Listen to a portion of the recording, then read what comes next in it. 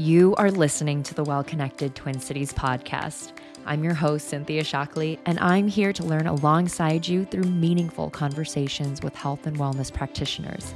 This is your time to experience some mindset shifts, learn practical tips, and get excited about what is possible. We want you to own the power of choice in your personal well-being journey. Let's discover what's possible right here in our Twin Cities community.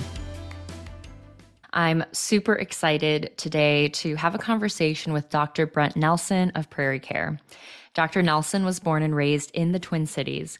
He attended the University of St. Thomas in St. Paul, receiving a bachelor's degree in biology with a research focus in neuroscience and brain stimulation. During and post-college, he spent 9 years doing software development in manufacturing and the financial service industry. In 2006, he decided to go back to school and subsequently completed a medical degree at the University of Minnesota in 2011. He then completed a general psychiatry residency along with a clinical research fellowship in neuromodulation. After graduation, he spent a year as a full-time faculty member and an executive director of the Transcranial magnetic stimulation program at the University of Minnesota and the Minneapolis VA Medical Center. His clinic focused on treatment-resistant depression and mental health management in epilepsy and other complex neurological disorders. His research focused on non-surgical brain stimulation in depression, brain injury, and schizophrenia. Dr. Nelson serves as the Chief Medical Information Officer and as a consultant for the Center for Neurotherapeutics at Prairie Care, which is focused on groundbreaking technologies used in the treatment of complex disorders such as major depressive disorder. Prairie Care, a division of Newport Healthcare, is one of the nation's most innovative psychiatric health systems, offering psychiatric services for all ages, including free mental health assessments, clinic services, intensive outpatient programs, partial hospital programs, and residential services. And here we are with Dr. Brent Nelson. Welcome. We're so happy to have you here. Thank you so much for having me. So if you don't mind just telling us, as you sit here today, what brings you joy and purpose in your life? Yeah, thank you for the question. I think I'm probably best described as a card-carrying nerd. So really the fusion between many things. And those things are often either very technical or science-oriented, but also humanistic. And honestly, I think I'm propelled by just an interest in seeing how many complicated things fit together. And what better than the human person, the human experience, the brain, the path and journey people take through the world, through their life, and trying to figure out how all of that complexity really determines who they are and their happiness or their sadness or what the next steps are, and just being there with them. Yeah, because geez, the human mind, talk about complex. Yes. 100 billion neurons, 100 trillion connections. Very complicated. And that's just the biological substrate. That's not even taking into account all of the complicated information that's running in the brain, much less this whole thing that we don't even know about yet called the human person and the soul and self-awareness. We just don't even know about that yet. Well, I know that you started your career in software development, which is, I feel like, weirdly associated with neurology and how everything connects and networks together. So what brought you into software development after you had been studying biology and researching neuroscience? Yeah, I was this recreational programmer prior to getting into college. I'd been programming since I was about 12. And I was lucky to have a family with some access to technology. And one summer my mom was a stay-at-home mom. And one summer I was really just making her buggy because I was bored. And my dad had just bought us our first computer, and he had a programming background, and said, here's the deal. You're making your mom really frantic because you're getting into trouble. So you're going to learn to program. So each night he would give me a chapter and I would try it and explore it. And then he'd come home and we talk about what I did. And really what it did is it cultivated this just curiosity in how software and hardware work together. Then I got into college and undergrad and really had been programming for quite some time. And I was getting into neuroscience, biology and neuroscience specifically. And there was this just curious overlap between the two. And so the program I went to had this computing and the experimental sciences. And this is in the mid 90s. So it's really forward thinking on their part. And they let me really explore the space. And what sort of the world and life is all about these sort of happy happenstances. But at the same time, the dot-com boom was just taking off. And I managed to get an internship doing in a manufacturing group that made the little carts in the airport that carried luggage around, Smart Cart Inc., which was a really fun first job doing software development and desktop support. And then I switched over into financial services because that whole market was taking off. And what I learned there was really how to manipulate large amounts of data. They had vast quantities of data. At that time, they're generating 20 terabytes a month of user traffic data. And that was my job, was to go through it and to figure out how it connected and how we could get our heads around all that complexity and then actually tell a story with it. So I did that in parallel with the neuroscience work. And that was back at the time where some of the AI was really first coming online. And so I was trying to figure out, how does all of this big data, the technologies and techniques really fit together with what I'm learning about in neuroscience, which were cells and neurons and animals and even some of the human models. And I thought, wow, this is it. This is the thing. There's got to be a way to combine these two at some point once I learn enough. Yeah. Oh my goodness. How nice that your interests align with the direction society's moving in, right? Like the data analytics, the software development, the neuroscience, and all these new tools coming into the world. And so then you decided at one point, after you had been in software, been in the finance, been in the data analytics, that you were going to go back to school. What made you decide it's time?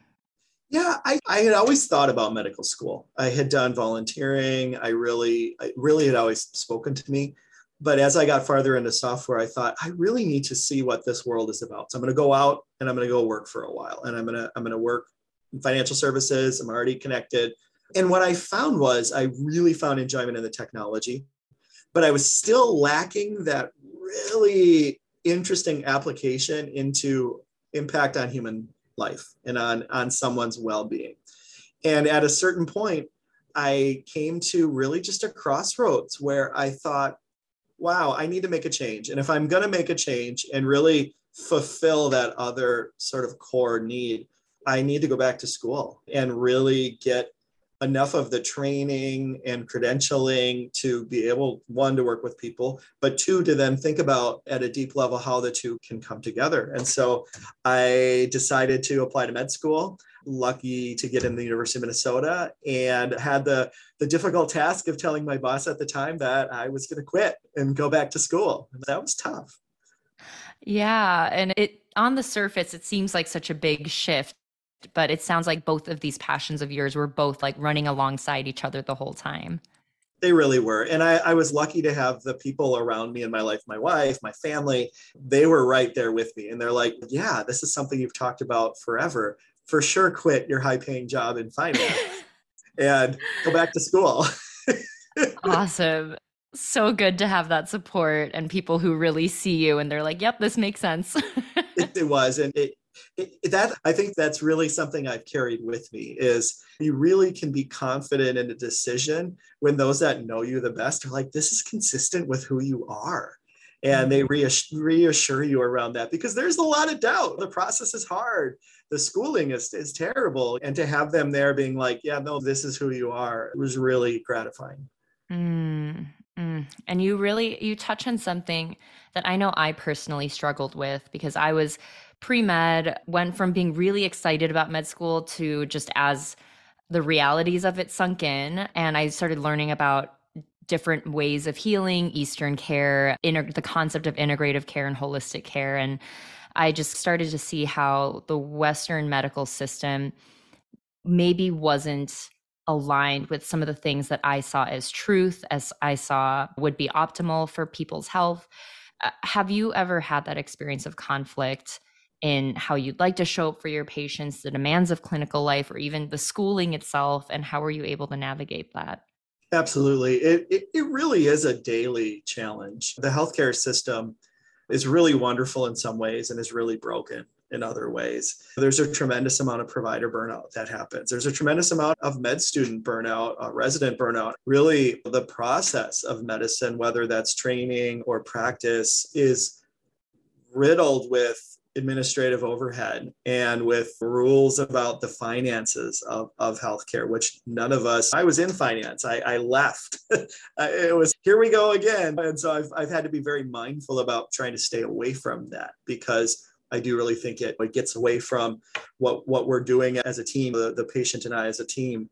And so I think being aware as I'm going along of what things specifically are showing up on an average day and how does it fit in? Is this an artificial thing that the health system is pushing me to do? Is it something that we need to think outside of the box? A lot of my work now as an interventional psychiatrist, because people are in a really difficult place, a lot of my work often requires me to be really thinking outside of the box and bringing to bear the best we have of medical science and practice, but also being really open to the whole rest of the world and to complementary and integrative medicine. And I see that a lot in my practice. And I'm really often trying to get additional training and knowledge around all the other things that are offered in the world for folks. And it's interesting, a really great example for the path that psychiatrists take are with a very heavy focus on medication management.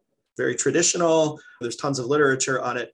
And the program I trained in actually had a really strong training in psychotherapy as well, which really harkens back to some of the origins of psychiatry and psychology.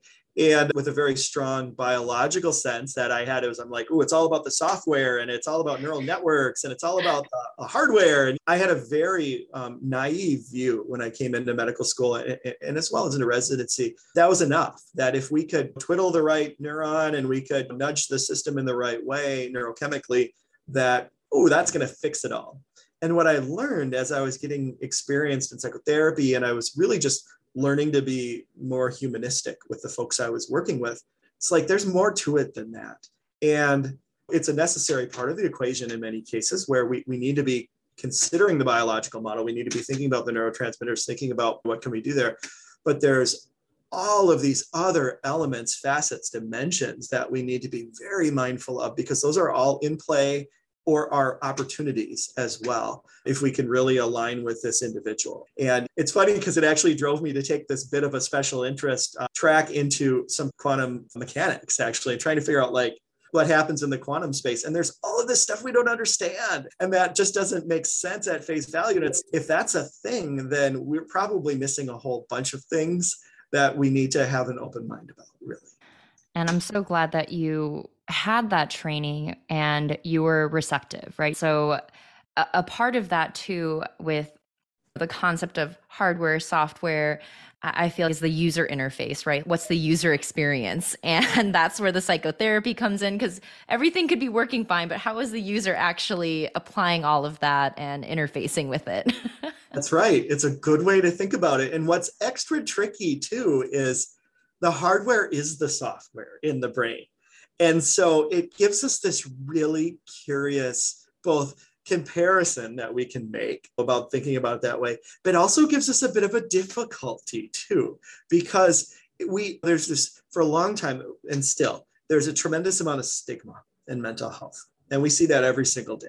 And things are improving. They really are. I think COVID, maybe if we can find one silver lining of COVID, the tricky bit is that knee-jerk reaction we all have to, if we have a feeling, we have something where we're feeling down, we're feeling anxious, we automatically go to assuming it's our own shortcoming. Just about everyone does that.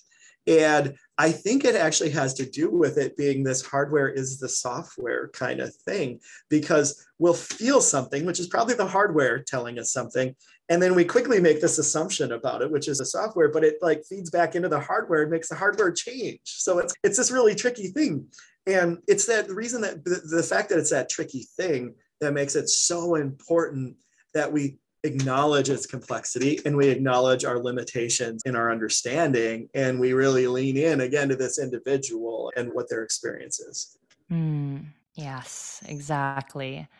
And so in your experience, because you mentioned it's not just hardware, software, there's all these other elements involved. At Well Connected, we really appreciate this whole person approach. So in your professional opinion and experience, what are some other behaviors or tools that you've seen really support people in their mental health journey? Yeah, that's such a great question. Honestly, it's a hard question to answer because there's so many of them. And really, the idea, the way the community has taken the lead in understanding and describing all the things that are helpful has been fabulous, because it's far more power and far more people working in the space than could be done if we're like, everything needs to just be a simple double-blind placebo-controlled trial, right? That's a tiny little number. And really, if we open our minds and we lean into all of the things that people notice as being powerful, we really learn a lot. The things I see the most common is I see a lot of benefits of meditation and mindfulness. And that's really, not only have people been doing it for thousands of years and have shown us that it's highly effective, there's now a lot of literature behind it.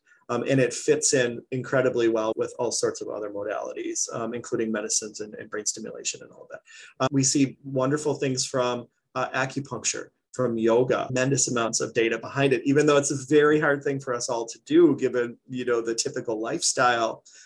It really has a huge impact. Being well supported in your community, having a trustworthy network, family, whoever you feel are your people, being connected with that village is so important. So a lot of it are things we already know: eating well, avoiding really artificial things that our body doesn't know what to do with, avoiding toxic exposures in our environment, trying to stay away from things that we know are really hard on our body, minimizing alcohol where possible, staying hydrated.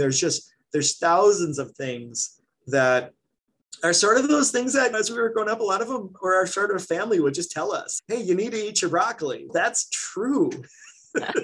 Who would have thunk? Right. And it's really hard sometimes. And so I think that's the key piece that I found to be most effective, is like being able to recognize that we know a lot of these things, but that's also really hard to actually integrate them into our lives because of 100 different things. Yeah. And that's where, so I'm a health coach currently, and that's my main jam. And that's why it's helpful to have that kind of support of what are the goals? What are the barriers getting in the way? How do we address them?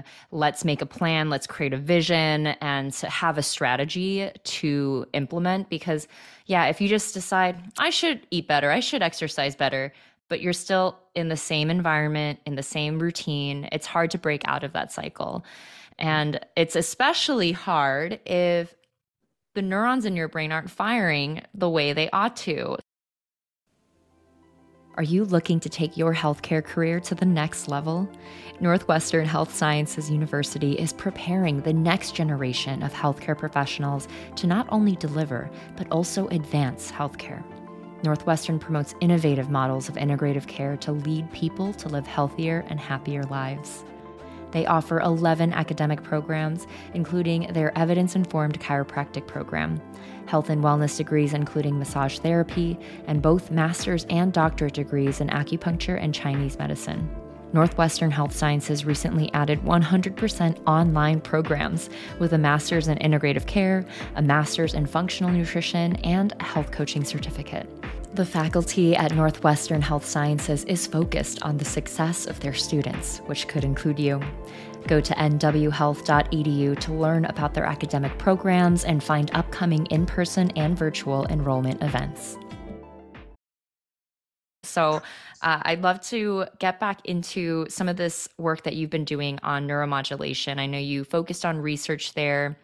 Can you explain what exactly the definition of neuromodulation is and how TMS, transcranial magnetic stimulation, specifically works in that space? Sure. So your first question is actually one of my favorite, because there's actually like the International Neuromodulation Society that defines it.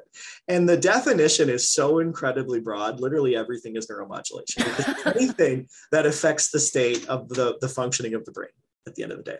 And that's how I start every talk I give on TMS. I start with that quote, actually, because it's important for us not to lose sight of the forest for the trees. And when I talk about transcranial magnetic stimulation, I'm talking about just one type of neuromodulation, one type of us being able to change how the brain is functioning in some way, shape, or form. And when we talk about it, there's a couple of ways you can do specifically the stimulation. So there are direct stimulation approaches, which are starting to become actually more commonly available out in the sort of the consumer market, where there are these machines where you'll use it's got a 9-volt battery hooked to it. And then you'll put some electrodes on the scalp, usually soaked in saline, and it'll actually pass a tiny little bit of current from one side to the other. And what that does is that stimulates the brain underneath, not to actually fire, but to be more likely to send messages. So we always say, cells that fire together wire together. So that's how the brain works. If your cells are active, usually they're going to increase their connection. If they get deactivated, then often they'll decrease the connection. And so the idea of these really low current, low voltage devices is that they're just really nudging the neurons underneath to move along and to fire. Now that's contrasted with the transcranial magnetic stimulation, which is what we do a lot and is most used clinically. It's FDA approved, more common. That's actually going to use stronger magnets in order to induce the neurons underneath to fire. And so not only are they just more likely to fire, they're actually firing. And so we're really pushing the areas of brain underneath the coil to work a little bit harder and to nudge them in a direction that we're hoping they need to be nudged. Yeah, I still remember when I was training to be a TMS tech and the doctors were explaining to me the process. And at the same time, I was taking physics and learning about electromagnetic flux. And I'm like, oh, here's the application. Exactly. Induction. It's just amazing. It is like a little bit of modern magic, really. It is. I love that phrase, modern magic. Yeah. So you just wear this device, right, on your head. And how would you describe if someone's walking into a transcranial magnetic stimulation session? What would that process look like? What would they expect? Yeah, so that's a great question. So part of it's going to depend on the machine for the specifics, but in general, you're going to be in a doctor's office. There's going to be a comfy chair of some sort, and then there's a TMS machine there. These are very expensive, unfortunately, machines that have a coil on them. And the coil sometimes looks like a wand of sorts, and other coils actually look like a helmet. So they look like those old school hair dryers you would find in a salon. And really, the way it works is the machine's coil, so the wand or the helmet, is placed in a specific location for each individual in order to get to the location that we're looking for with depression, which is what's called the dorsolateral prefrontal cortex. DLPFC is the most common place that's being stimulated. And then what people do is you sit down in the chair, we take the coil, we do some mapping. So we're going to find the right location. We're also going to figure out through some testing how much energy is required to be delivered. And then someone's going to get their first treatment that same day. Treatments are usually approximately 20 minutes, depends on the machine. What happens is you'll get a couple of seconds of actual stimuli. So the machine will run for 2 seconds on average at a time. And then there's time off, there's rest, 20 seconds, 30 seconds, and it'll just do that a bunch of times. Those are called trains. And what we know to be true is if it does the pulses really fast, it causes the brain underneath to get more active. If the pulses are really slow and regular, like the tick-tock of a grandfather clock, then it's actually going to make the area of the brain underneath the coil a little bit less active. So we get to choose the where, the how much, and the how we're doing the stimulation. And the person sitting there in the chair, they're wide awake. They're going to feel it because they're wide awake. And for the first couple of weeks, it can be a little sharp and pokey. Can feel like, a lot of people call it the woodpecker. Feels like a woodpecker pecking away, which I've never had a woodpecker on my head, but when I had the machine running, it felt like a woodpecker. So there's something to it. Just intuition tells me this is what a woodpecker feels like. I think so. And in the tens of thousands of treatments I've done, that is like the most common by far and away response people will say. And what's amazing, and again, this is the amazing nature of the human brain and body, is after a couple of weeks, it really goes from being a little sharp and pokey and woodpecker-like to being really nothing at all, like very tolerable. Your scalp just adapts and allows the stimuli to just be ignored. And so that it's just the brain underneath that are being stimulated at that point, which is pretty darn cool. It is super cool how we adapt. When I worked at the clinic, I was at a LA clinic doing TMS as a TMS tech. And I remember at the time, first of all, it felt very casual, right? The doctors would come, make sure the measurements were all set, and then we would watch TV together while they're getting treatment. And maybe I'll take a couple of surveys, see how they're doing, take some notes. But otherwise, they're like, yeah, I just want some distraction from any discomfort. And so we just watch TV together. But also at the time, because this was probably, 2012 to 2015 is where I worked there. And at the time, I know that insurance wasn't available. Right. And it was very much a service that was exclusive to some of the like LA elite, because it was expensive. It was like tens of thousands of dollars. And I'm wondering currently, where does TMS stand in terms of availability, accessibility? Is there insurance coverage for it now? Yes, it's tremendously different. From 2012 to about 2015, the insurance market was very dynamic.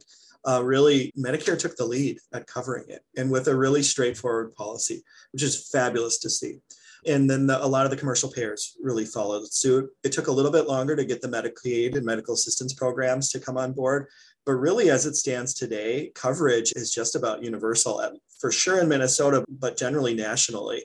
And so it's gone from being a very niche, cash-only sort of endeavor to becoming a standard of care for treatment-resistant depression that is insurance. And honestly, we have a very busy program, and we are entirely insurance. And we feel it's very important. And what's nice is the way that all the insurance companies have set up who's allowed to do TMS, as well as like how it's covered, are all very consistent. Mm-hmm. And so it's moved the needle quite a bit on setting more predictable, approachable standards for everyone involved. Yeah, that's wonderful. Well Connected exists to help you discover the practitioner that aligns with your values. We believe that finding the right fit should be simple and maybe even fun. When you visit wellconnectedtwincities.com, you can search for local practitioners by categories like chiropractic or herbalism, or you can search by condition or symptom in the directory to find practitioners of various healing modalities who can help. Discover over 100 local practitioners, browse articles, take classes, and listen to interviews by these very practitioners to learn who is the right fit for you. No matter what it is, we are here to help you say yes to the next stop on your healing journey. So for someone who maybe has tried medication, tried lifestyle management, tried multiple ways, and they just feel like, gosh, I am still feeling terrible and depressed, and I'm not feeling better. At what point would you say it's time for someone to try TMS? What are some of those parameters to get covered by insurance? It's a great question. There's this tension between the number of appointments or the burden that are put on patients to do the treatments, because it is quite a few appointments, versus trying to get intervention with the depression as early as possible and trying to treat it when the depression is less severe, because easier to treat depression is easier to treat. When it's less severe, it's just easier to treat. So really what I encourage people to do is to get assessed as soon as possible, and then to have the criteria figured out. And really, the criteria are pretty approachable. As far as the FDA is concerned, you really only need 1 or 2 medication trials before you become appropriate for the treatment. Wow. And what the literature has shown, the non-vendor sponsored literature, has shown that if the depression is less severe, TMS works better. And it's that same mentality, right? So you really want to get people access to the treatments as soon as possible.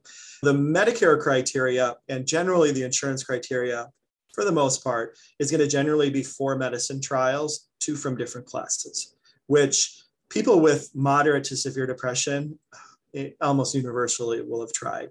The med trials happen usually pretty quickly.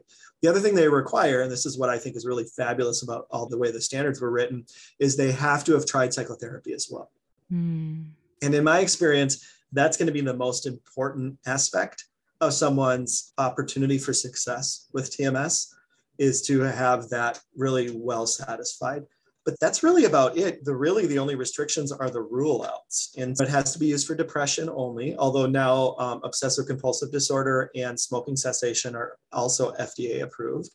Can't use it if someone has a diagnosis of bipolar or of psychosis like schizophrenia or schizoaffective disorder. Those aren't allowed.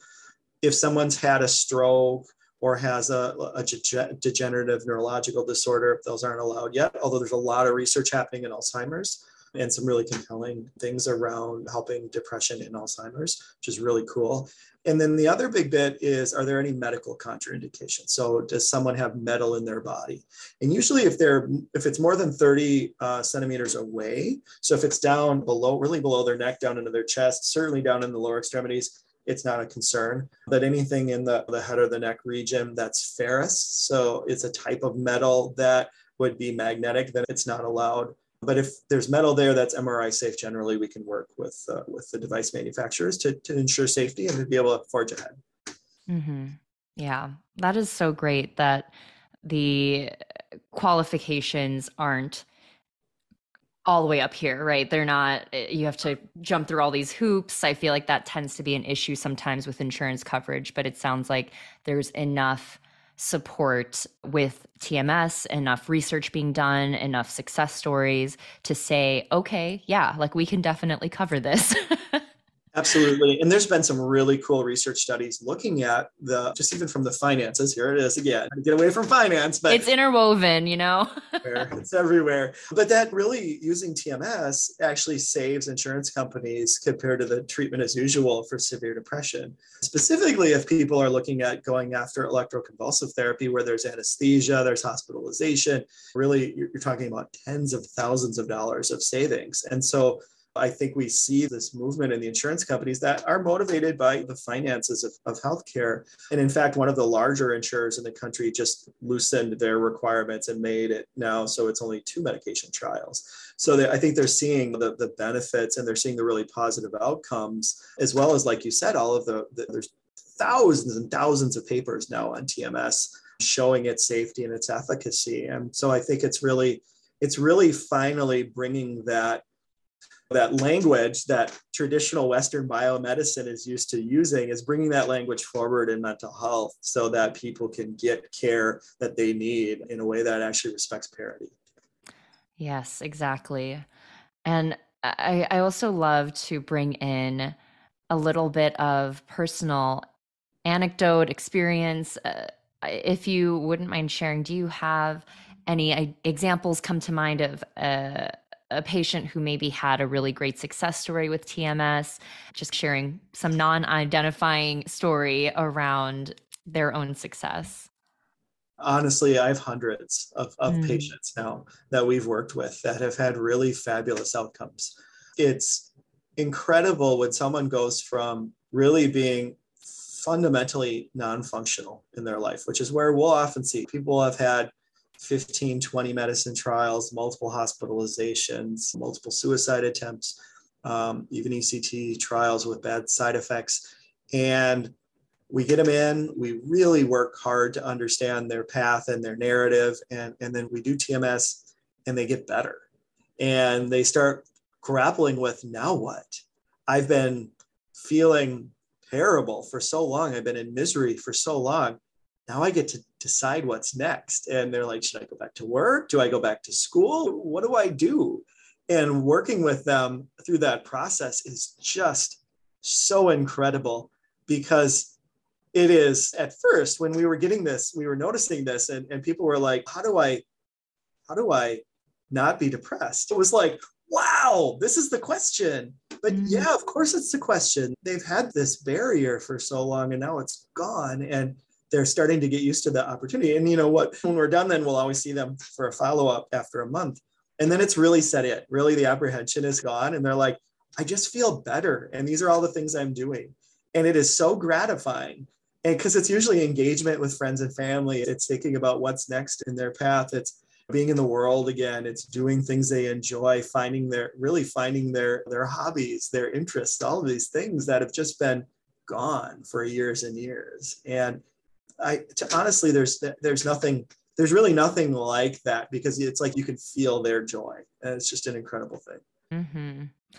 I still remember something standing out with one of the patients I was working with for the whole time I was at the clinic. And she said, because I asked her, what does it feel like? What's the difference that you're experiencing?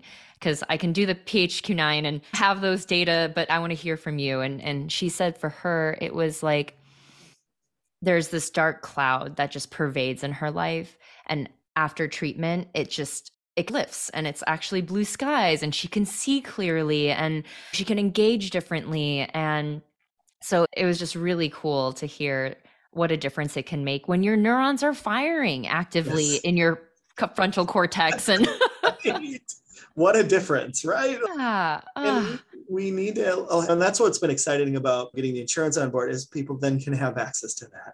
They get to work with their provider to figure out, okay, is this something is going to be an opportunity for me? yeah. And when we're like, yeah, let's move forward, and then it works, it's, wow, is that fun? And really, to your point about what they're noticing, the other really interesting thing is when the families notice. I'll have people that come in with a caregiver, and for the first handful of weeks, I'll say, how you doing? And they're like, I'm not feeling anything. And then at about 2 weeks, say, yeah, I'm still not really feeling anything. And then the family members, like in the background in my office, like waving their arms and like giving me thumbs up, and like they're seeing it. And it's incredible, because they're like, this is a person I haven't met in so long. And then a couple of weeks later, the patient's, wow, I feel better. And I'm like, your family member or friend, they saw it 2 weeks ago. They're like, really? I'm like, this is how depression works. It really brings that cloud down. And as it starts to lift, everyone around is, whoa, there it is. And everyone's excited. They're all excited. To come back and for your loved ones to re-recognize you, like, oh, there you are. Yes. For someone who would be interested in getting assessed for TMS, I know there's the TMS clinic in St. Louis Park. What would that process look like for them? Yeah, so there are a bunch of different clinics in Minnesota. For the St. Louis Park, University of Minnesota has a really great program. Prairie Care, where I'm at, we have programs in Edina and in Woodbury. There's a number of groups now. A lot of the major health systems have it. And what's really amazing about that is those of us that have been doing it a long time, it's a small community, so we've settled on really common standards, following all the literature and what the insurance companies recommend. But it always just starts with a referral. And the way the clinics work is, you're working with your normal prescriber. Typically, it's a psychiatrist, but it could be a primary care provider as well.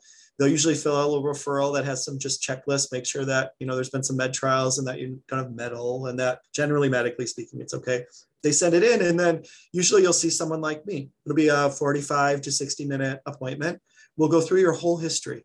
We'll do all of the screening, all the rule outs. We'll do the medical safety stuff. And then by the end, we'll have a good sense of whether it's safe or not to proceed, and whether it's approved, would be likely to be approved. And then the patient gets to decide. Often there'll be a prior authorization process with insurance, but that's a well-traveled path that's based on the questions we ask. And then once that's all done, they start. Simple as that. Yeah. As simple as the medical procedure can be, right? Dealing sure. with insurance. Yes, yeah, but yes. that is pretty streamlined. I'm really happy to hear that insurance companies have come on board. It makes such a big difference. I know even with the field of health coaching, there's an effort to get insurance companies to cover, because I'd imagine when people get to that point where they're like, oh, how do I live now without depression? That's a perfect time for a coach to come in and be like, let's dream about it. Let's make a plan. Let's strategize. And so it'd be so cool if all of that could be supported, that whole person approach. And it's on its way. It's happening slowly but surely. Slowly but surely. No, you're spot on. And honestly, with the way the health system works and insurance works, they're so much quicker and even really still slow to take on like a procedure. But what we're constantly pushing is we're like aftercare. We really need aftercare. And aftercare is, in my opinion, especially when we've gotten depression better, is all about wellness. And that's where coaching, figuring out, typically people will have been disabled because the depression's so severe. And it's like, how is this now going to affect my disability? Is there a return to work? These are complicated questions to answer that really you need someone that understands your journey, understands your goals, and can work with you to figure out now how do we continue to engage in wellness? And that's why health coaching, I'm a strong believer in health coaching, because this is your person. I always compare it to Pilates. You can go learn how to do Pilates in the gym, but really it's like you figure it out pretty fast. It's really about doing it then with somebody that can help you tune and adjust and not just know, but turn it into something that your body is good at doing and that you're then getting the benefits from. And whether it's health coaching or therapy or meditation, or there's so many of these things, like having somebody there walking with you to one, give you solidarity and companionship on the journey, but also giving you tips and tricks and feedback and making a space to do that work is so important. Exactly. One day we will be there and it's coming together. I see it. I always ask at the end of conversations on this podcast, if there's just one takeaway that you would hope that the audience walks away with from this conversation, what would that be?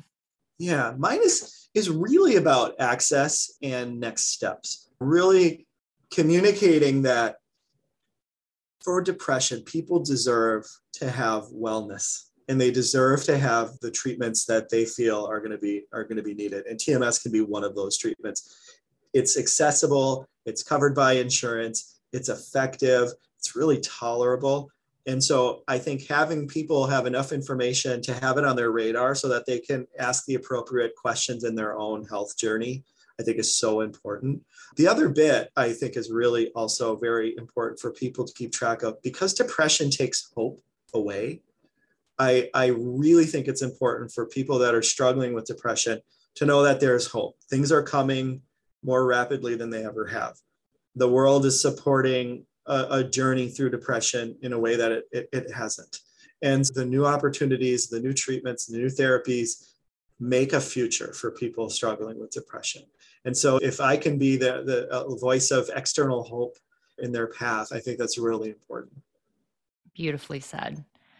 There is so much more support. This is a real condition. This is something that deserves attention and funding and research. And we're starting to see the benefits of that. And TMS is just one of many tools that are here and available to tap into. Thank you so much, Dr. Nelson. It's been a really fun conversation. I appreciate all that you do professionally and just the light and joy you bring into this world as well. I certainly appreciate being able to participate, because I agree, really interesting conversation, and there's so much opportunity and looking forward to the future. Thank you so much for listening to the Well Connected Twin Cities podcast. Did you learn something new? Did you feel that spark of hope and excitement for what is possible? Because so much is possible. Tell us about it in a review on Apple Podcast. Not only would we absolutely love hearing from you, but these reviews help our ratings and help other curious minds like you find this resource. We are always better together. Thank you again, and see you next time.